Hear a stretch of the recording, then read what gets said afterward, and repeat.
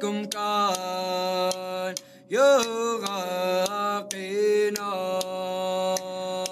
Welcome to the second season of Think Arctic, an award-winning podcast powered by GCI that explores the issues facing the Arctic and its stakeholders. Thank you for joining us. I'm your host, Holly Noland. In this episode, we speak with Arctic Institute President and Managing Director Victoria Herrmann about the organization and its new content series that highlights women who live and work in the Arctic. Thank you for joining us, Victoria. What is the Arctic Institute and what is your role there? The Arctic Institute is a think and do tank with about 30 researchers across the circumpolar region. We're based in Washington, D.C., but our mission is to help shape policy for a more secure, a more just, and a more sustainable Arctic throughout the region. And we do that by pairing research with capacity building programs. Tell me a little bit about your background and how really your passions and career path have led you to the Arctic Institute. When I first graduated from university, I moved to Washington, D.C. to work at the Carnegie Endowment for International Peace as a junior fellow in the Climate and Energy program. And while there, I worked in some of the biggest cities and their climate change policies, cities like Beijing, like New York, like Rio de Janeiro. And while that was really incredible to adapt these cities to the impacts we can no longer avoid and mitigate their greenhouse gas emissions, I realized that cities have quite a lot of resources, and there are many rural, more remote places around the globe that don't have access to the resources and technical expertise they need in an era of rapid climate change.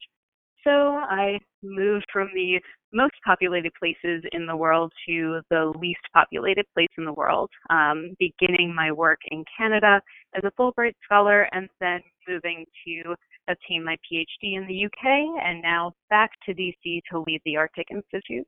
Wow, that is a windy path, but definitely very related.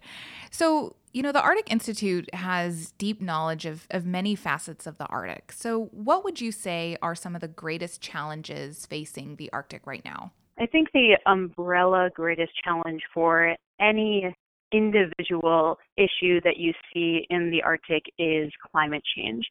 Climate change is shifting the physical, the cultural, the socioeconomic landscapes upon which any other challenge exists.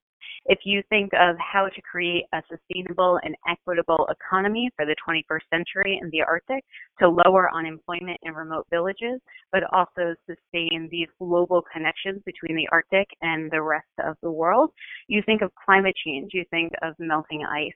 When you consider how you need to shift infrastructure to ensure that the 4 million people that call the Arctic home have access to clean water, to affordable energy. You think of climate change, both the need to transition to low carbon alternatives and also the fact that the ground that all of this infrastructure is on is thawing beneath our towns.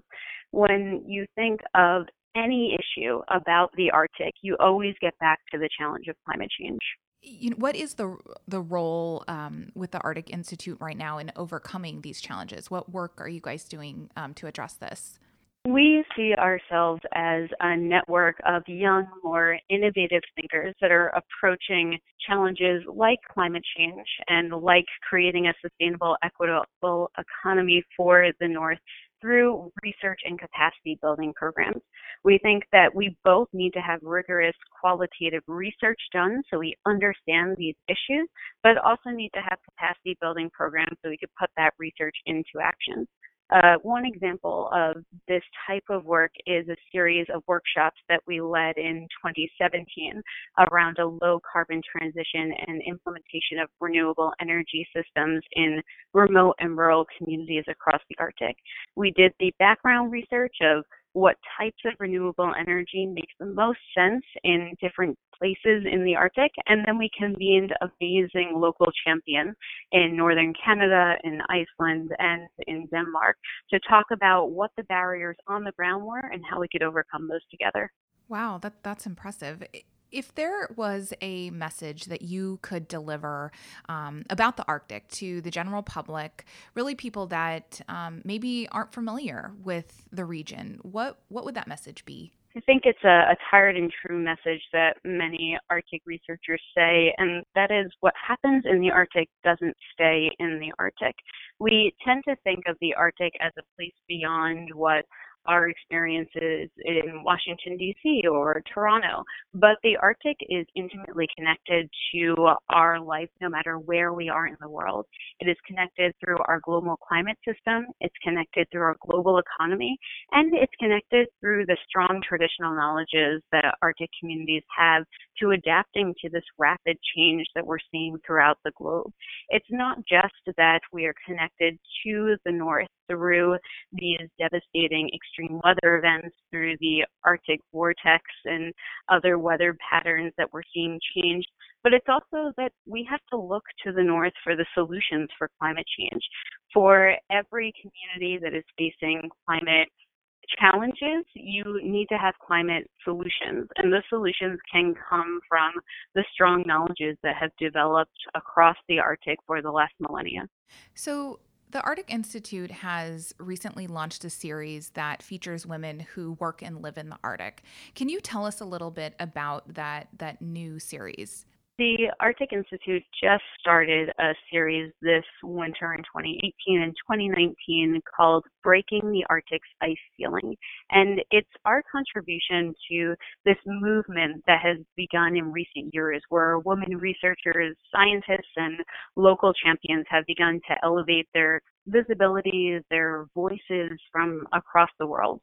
So organizations like Women in Polar Science, Plan A, 500 women scientists have begun to create these networks of women to share their experiences and create these peer-to-peer exchanges. We're adding on top of that to highlight some of the particular stories that are happening in the North. Those stories include researchers, they include women working and living in the Arctic, and we expand between commentaries, articles, and multimedia posts. I love that title. What a great title for a series. So, what are some of the topics that will be discussed during the series?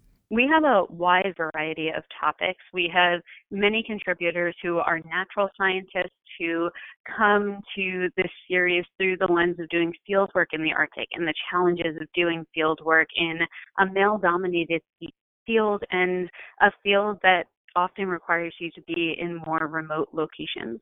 But we also have human generated stories like the one that I recently contributed. Some of my research focuses on climate change adaptation. And in the past 2 years, I had the great opportunity to travel across the United States and U.S. territories, including the Arctic, to interview about 350 local leaders on what was impacting their communities today and what resources they needed to adapt to climate change. My contribution to breaking the Arctic's ice ceiling is one of my biggest takeaways from that experience. Through all of my travel across the U.S. and across Arctic Alaska, I realized that the face of climate change adaptation today in America is female. I met hundreds of women champions in communities across America that were doing everything they could to safeguard their communities, their cultures, their traditions from the impacts of climate change. And I think that really gets to one of the core takeaways from the series as a whole, that there are thousands of women champions across the Arctic that have not yet had an opportunity to raise their voice or to elevate the voices of other women. And we're hoping that this platform allows that to happen. That's great. And we here at the Think Arctic podcast are really excited to help share some of those stories. We'll be featuring a number of the women that you guys are profiling in upcoming episodes. If our listeners have a relevant story that they want to submit or get involved, how can they reach you? We are very much looking for more contributors. We want to elevate as many voices and as many stories as possible. If you think that you have a story, a voice that could be part of this series, you can go to our website at www.thearcticinstitute.org and go to our submissions page under Contact Us. There you'll see a form where you just have to fill out your name, email address, and a pitch, and we'll get back to you. Well, thank you so much, Victoria. Is there anything else that you'd like our listeners to know? I would encourage listeners to not stop at reading Breaking the Arctic's Ice Ceiling on the Arctic Institute's website, but look for other organizations that are elevating voices that have not yet been part of the Arctic's narrative. Organizations like Plan A, like Women in Polar Science, and Polar Pride that are just starting to create amazing platforms that are sharing more stories. Well, thanks again, Victoria. We really appreciate you joining us. And thank you, listeners, for joining us for another episode of Think Arctic. Stay tuned in the weeks to come as we interview women featured in the Arctic Institute series, Breaking the Arctic's Ice Ceiling. As always, you can find our regular podcast on iTunes, SoundCloud, Stitcher, and Spreaker. And if you enjoy what you hear, please like, review, and share our podcast.